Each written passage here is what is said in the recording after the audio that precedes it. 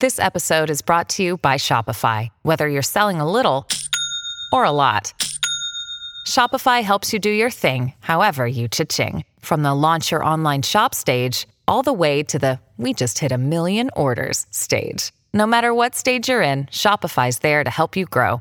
Sign up for a $1 per month trial period at shopify.com/special offer, all lowercase. That's shopify.com/special offer.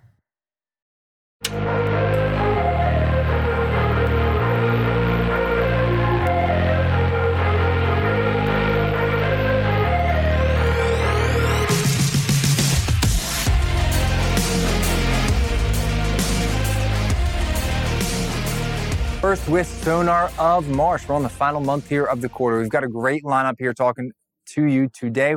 We're going to be looking at GDP and where that's likely to go. We're going to be looking at some really interesting research towards the end of today's episode that could potentially signal when the next bull run in freight will start. But before we get there, we've got a lot of information to cover, from trucking to the ocean markets and what it all means for the rest of the first half of this year. Before we get there, Tony and Tanner, glad to have you guys here with us today. What are you most excited for this month?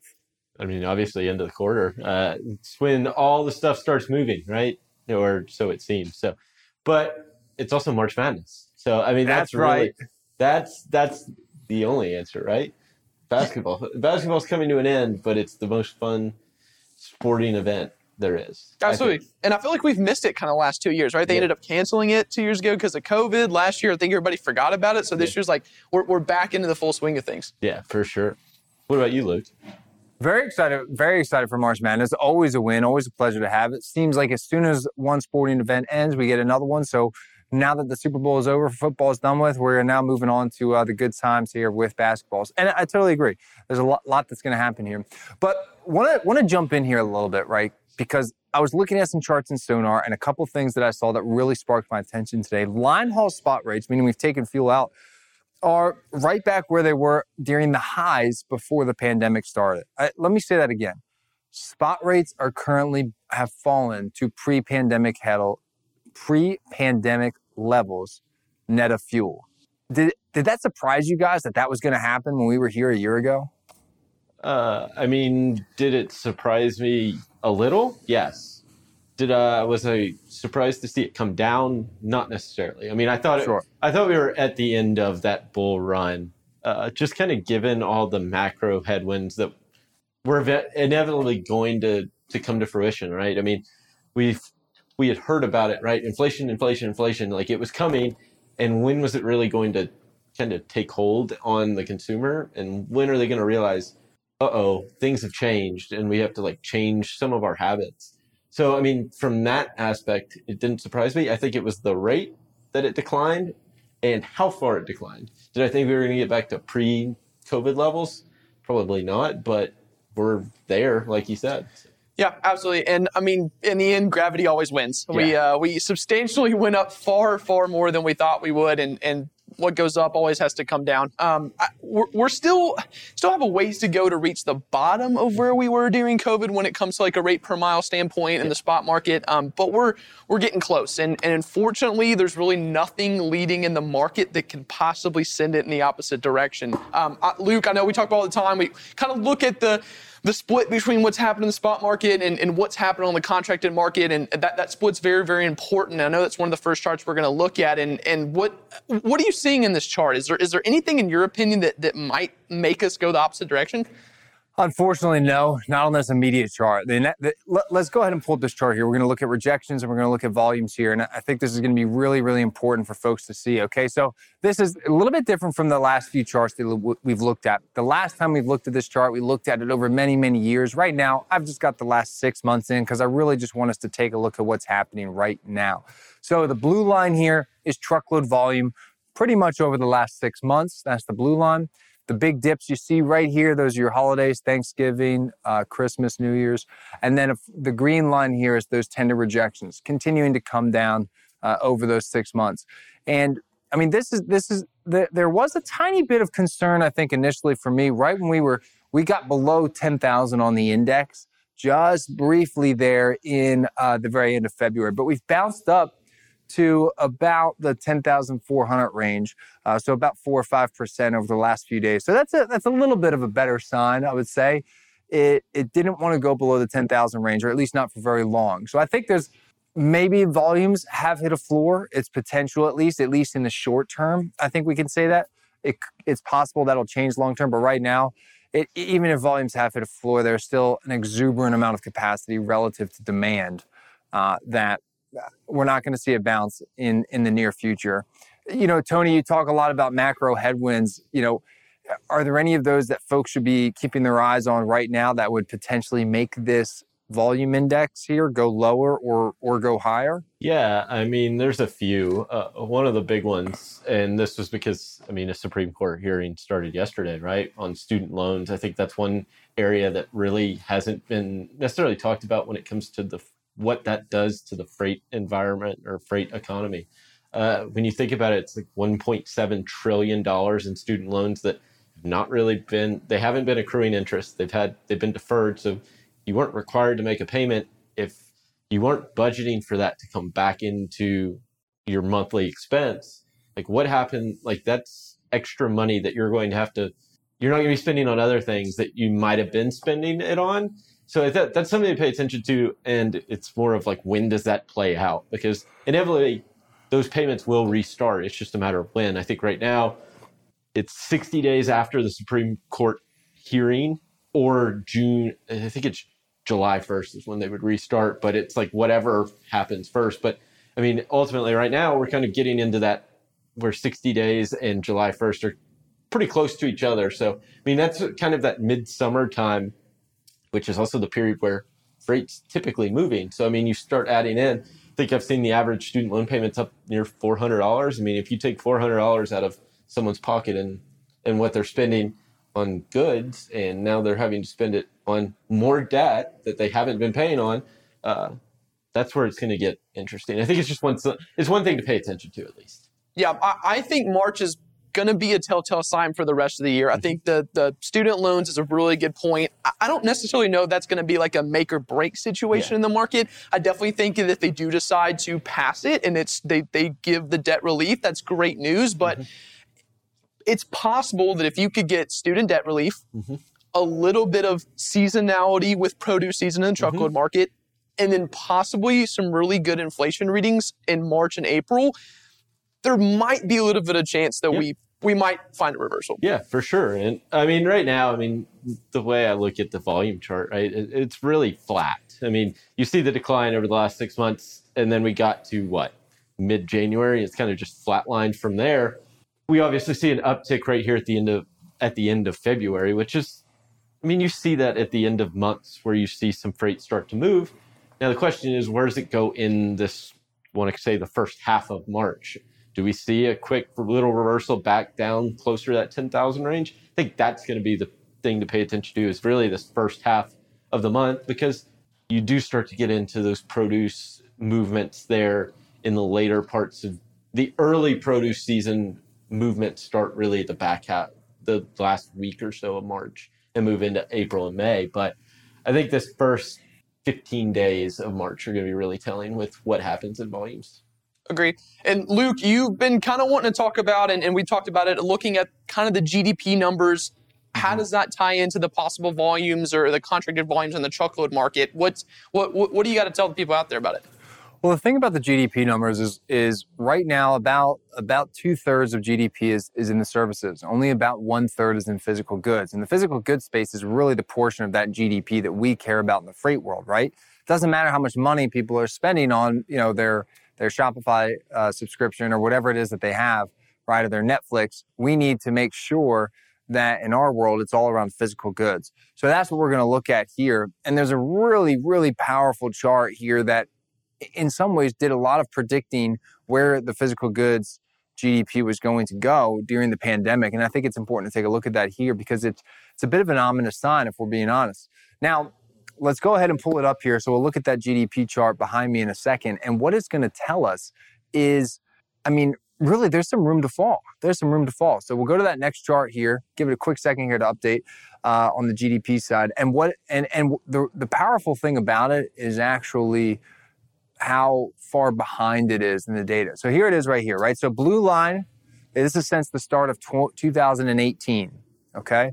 The blue line here is real goods adjusted GDP in billions, okay? So the index or the scale here on the left is going to be billions of dollars, right? In billions. And then the yellow line here is on the left y-axis. That is going to be contract accepted volume. So that's really the volume that's accepted in the contract market, which represents the majority of the truckload market. And, we can see right here, I mean, it's called nearly every movement, right? It went up a little bit during 2018, 2019. That's that yellow line. GDP followed. We had a little bit of dip right here at the very end of 2019. We saw a little bit of a dip right here in the first quarter for that GDP. Of course, there's that big dip when everything shut down. And then you come over here. I mean, look, it called the entire bull run. And then really right around here, right around the start of 2022, it started to drop. I mean, we can see where it seems like it's flatlined right here now in 2023, but there's some room for this GDP, that blue line, to curl down a little bit. And I think that's what we're going to see in the coming months and quarters as that continues to update. And I mean, Tony, you've talked about this a lot, right? I mean, especially with less money going in your pocket, $400 less a month going to student loans, you got less eggs to buy. Yeah, I mean, that's the big takeaway, right? I mean, what is the financial health of a consumer? And you start looking at their savings rate, right? I mean, obviously, disposable income was up in January, which is a good thing, but savings rate increased a little to like 4.7%. But I mean, we're talking, it was 2.7% in June of last year, but that was the second lowest reading ever. And that data set goes back until started like in the 1960s. So, I mean, you're talking still historically low levels. I mean, pre-pandemic, it was right around that 7% range. So, I mean, we're saving less as a consumer. We're getting hit from the inflation side, which means we're buying things that are more expensive, but getting less of them. And I mean, ultimately, you look at this chart, I think the interesting part about this chart is there is the slight, we're kind of ahead. When you look at that contract load accepted volume index, I mean, it's ahead by, quarter and a half. So, I mean, even some of this downward movement we saw in the back half of Q4 may not have shown up in the Q4 GDP number, right? It may show up here in this Q1 GDP number because, again, some of that, when you're moving those goods or there's less goods moving and that stuff's getting bought in now the first quarter, right? It's less spending that's happening in Q1. So I think that'll be what's interesting because we obviously, again, like we've seen on the volume side, that OTBI chart, we kind of flatlined here in Q1. So if we see a downward movement, I think you can kind of start really pinpointing exactly how much time from CLAV movements to what we see in that real goods GDP movement. Absolutely. And I kind of going back to what you're saying about savings rates, I think a little bit of that might have been like seasonal bonuses, right? So it's in the year, people having a little bit more income. That's definitely going to come from the white collar jobs, but delinquency rates are also still climbing. Credit card utilization is also still climbing, and you know that that's impacting the lower middle classes. And that's as I think looking forward, that's where that biggest impact is going to come on GDP overall. 100%. Tanner, I gotta ask you a question too. Okay, we're going to go to a next chart here in a minute that's going to look at a lot of the rates inside, particularly how contract and spot have interacted. I know it's one we've seen before, but Tanner, a lot of your customers are in bid season right now. Right. I mean, and we've been talking about this for a while. I know, Tony, you and I have, and Tanner, you and I have, and you're talking with your customers. Everything is going through bid season right now. RFPs are happening. They're getting executed. And we're beginning to see, I think, the next leg down in contracted rates.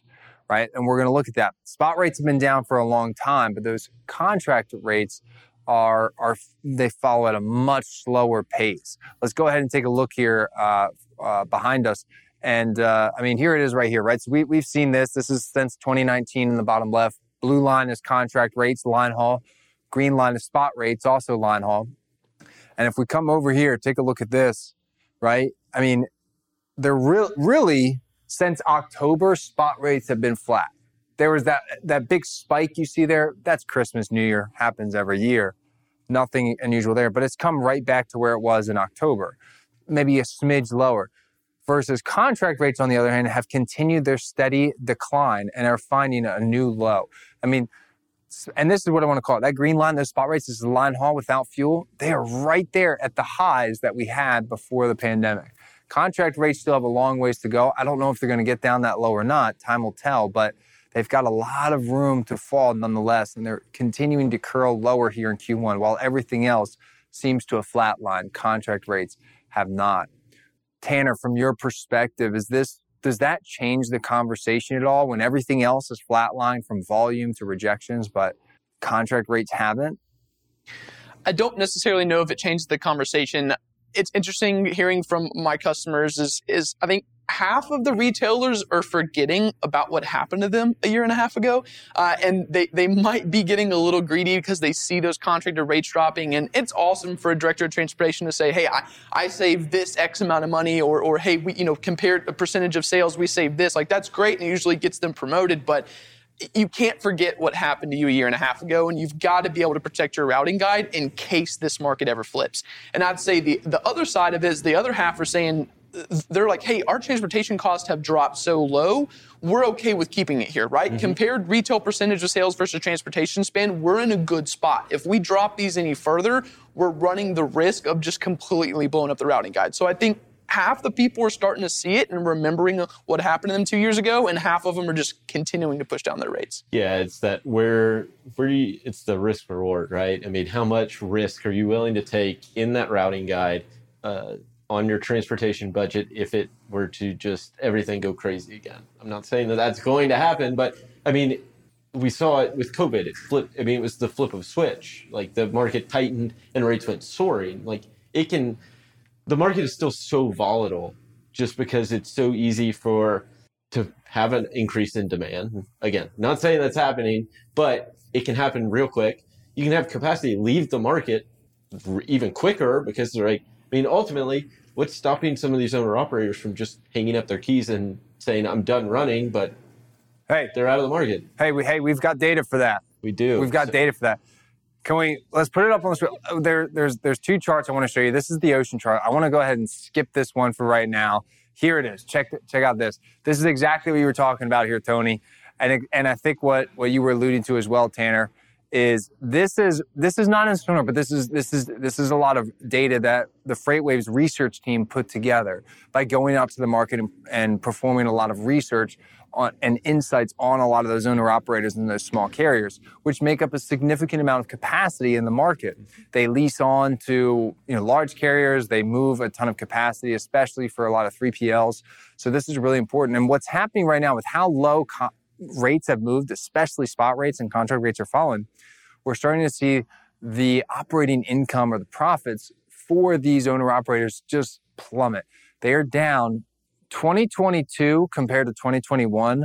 Profit for owner operators is down 27%, I believe is the number, right? So what you have here is you have median gross revenue is in left, okay?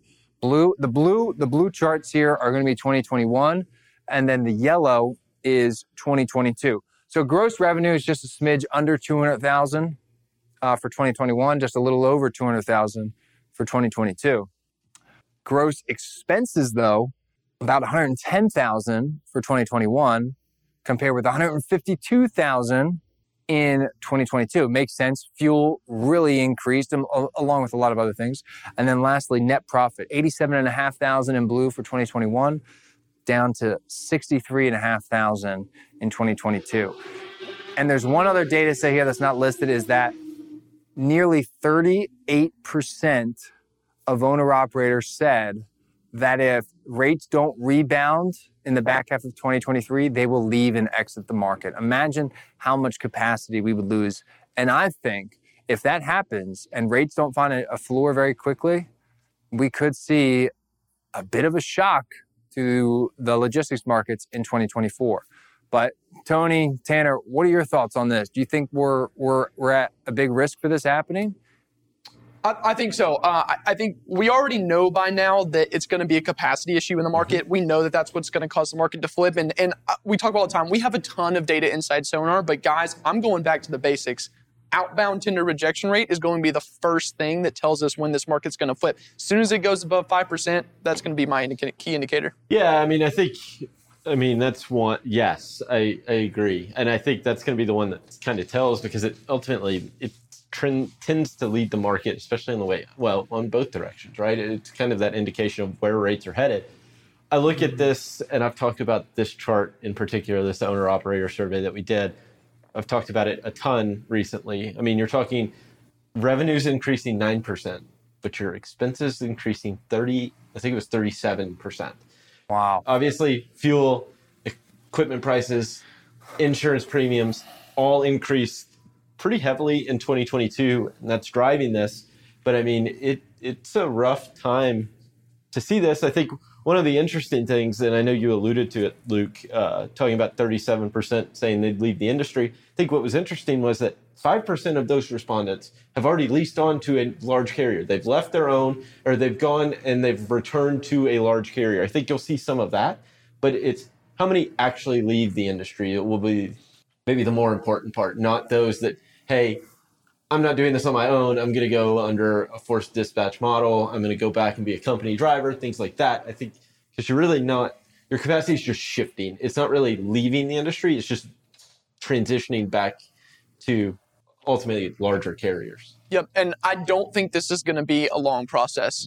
We went up so far, we've come down so fast. If capacity does start to shift, I think it's going to gradually become a compounding issue where it's basically going to happen overnight. Yep. When this capacity, once it's a domino effect. Once carrier closes its doors and owner operators, they start talking, they start leaving the market, say, I'm parking my truck, I'm going to do something else. It creates that chain effect. Yep, for sure. Tanner, you've been talking a lot. If we can go back to the ocean chart here that looks at a lot of the bookings that we skipped over a second ago. Here it is. You've been talking a lot about this data set lately that compares ocean bookings, the blue line, compared to ocean imports, the customs data, which is the yellow line, and how that's going to be a good predictor of where we go in terms of demand, right? Tanner, walk us through this. I guess how can this data set, how are our customers thinking about this? What does it mean for the industry in terms of demand that we're seeing going forward? Yeah, the reason that I preach this data set so much is because it is the most upstream data set that we have available inside Sonar. So looking at the inbound shipment ocean index or the inbound ocean TU index, the first it's going to tell you is retailers are looking at sales every single day on what's coming the books, what's leaving the shelves. And so they're looking at that and saying, okay, if sales are flying, we need to go ahead and place new orders to bring those containers over from China to replace the racks. But if sales are slowing down on a daily basis, they're not going to be backfilling those orders. So it's going to, again, it's the furthest upstream that's telling you about what's happening with demand. It's been really worrisome because we talked about it a few weeks ago. Usually pre-Chinese New Year, you get a little bit of a pre-order situation where people know that in late January that there's going to be that Chinese New Year, but there wasn't that backfill, there wasn't that uptick. And then Chinese New Year had a really, really big effect this year. There was a massive drop in the inbound ocean shipping index. And ultimately, Tony, we were looking at it right offline, is that it's about a 17-day window, right? When it ends up hitting the port and affecting that CSTM number. And we've seen a recent drop off in the amount of BOLs and TEUs that are at the ports, and we know that that's going to directly affect the chokehold market. Yeah, it is. And then the other factor, right? So it's about 17 days before it hits the ports. It kind of lines up with what we're seeing inside Container Atlas in terms of transit times from China to the West Coast. It lines up almost perfectly. The positive sign here, looking past this dip that we're in right now, we did come back up to those pre-Lunar New Year levels. So those will eventually hit the port too. So, are we going to bounce back up and surge like we did 2021, 2022? Probably not. But is there going to be some rebound? I think so. It's just, is it enough to drive enough demand domestically to help firm rates up or cause capacity to tighten in any way on the demand side? And the answer to that is I don't think so. But it's definitely something to pay attention to as we get into, again, that mid to late March window. Yeah, and I think we put a report out, I think last week, that in January was the first month where we have had more capacity leaving the market than coming in. Mm-hmm. So we are just now, again, it's taken this far for demand to fall for that just to start happening. Yep. And so again, going back to that compacting effect I'm talking about, is if we're just now getting to that point and we still see drops in the amount of containers that are coming in the U.S., I just don't see how you don't end up having capacity leave the market, at least beginning of summertime. Yeah, for sure. Totally agree. It's going to be really interesting to see how the next 3 or 4 months shape out and which parts of the industry start to move first, whether they move further down, whether they stabilize, or whether they go back up, where that tightness comes from and when it starts and where. And we monitor all of this in Sonar, so it'll be monitored in different regions as well to see if there's any signals there that are early. And you'll be the first ones to know here on With Sonar. When we see it, we'll let you know. In the meantime, have a fantastic rest of your Wednesday. We will see you next Wednesday. We are live every single Wednesday at 3 p.m. Have a fantastic rest of your day, and stay tuned for more great content by FreightWaves TV. Take care.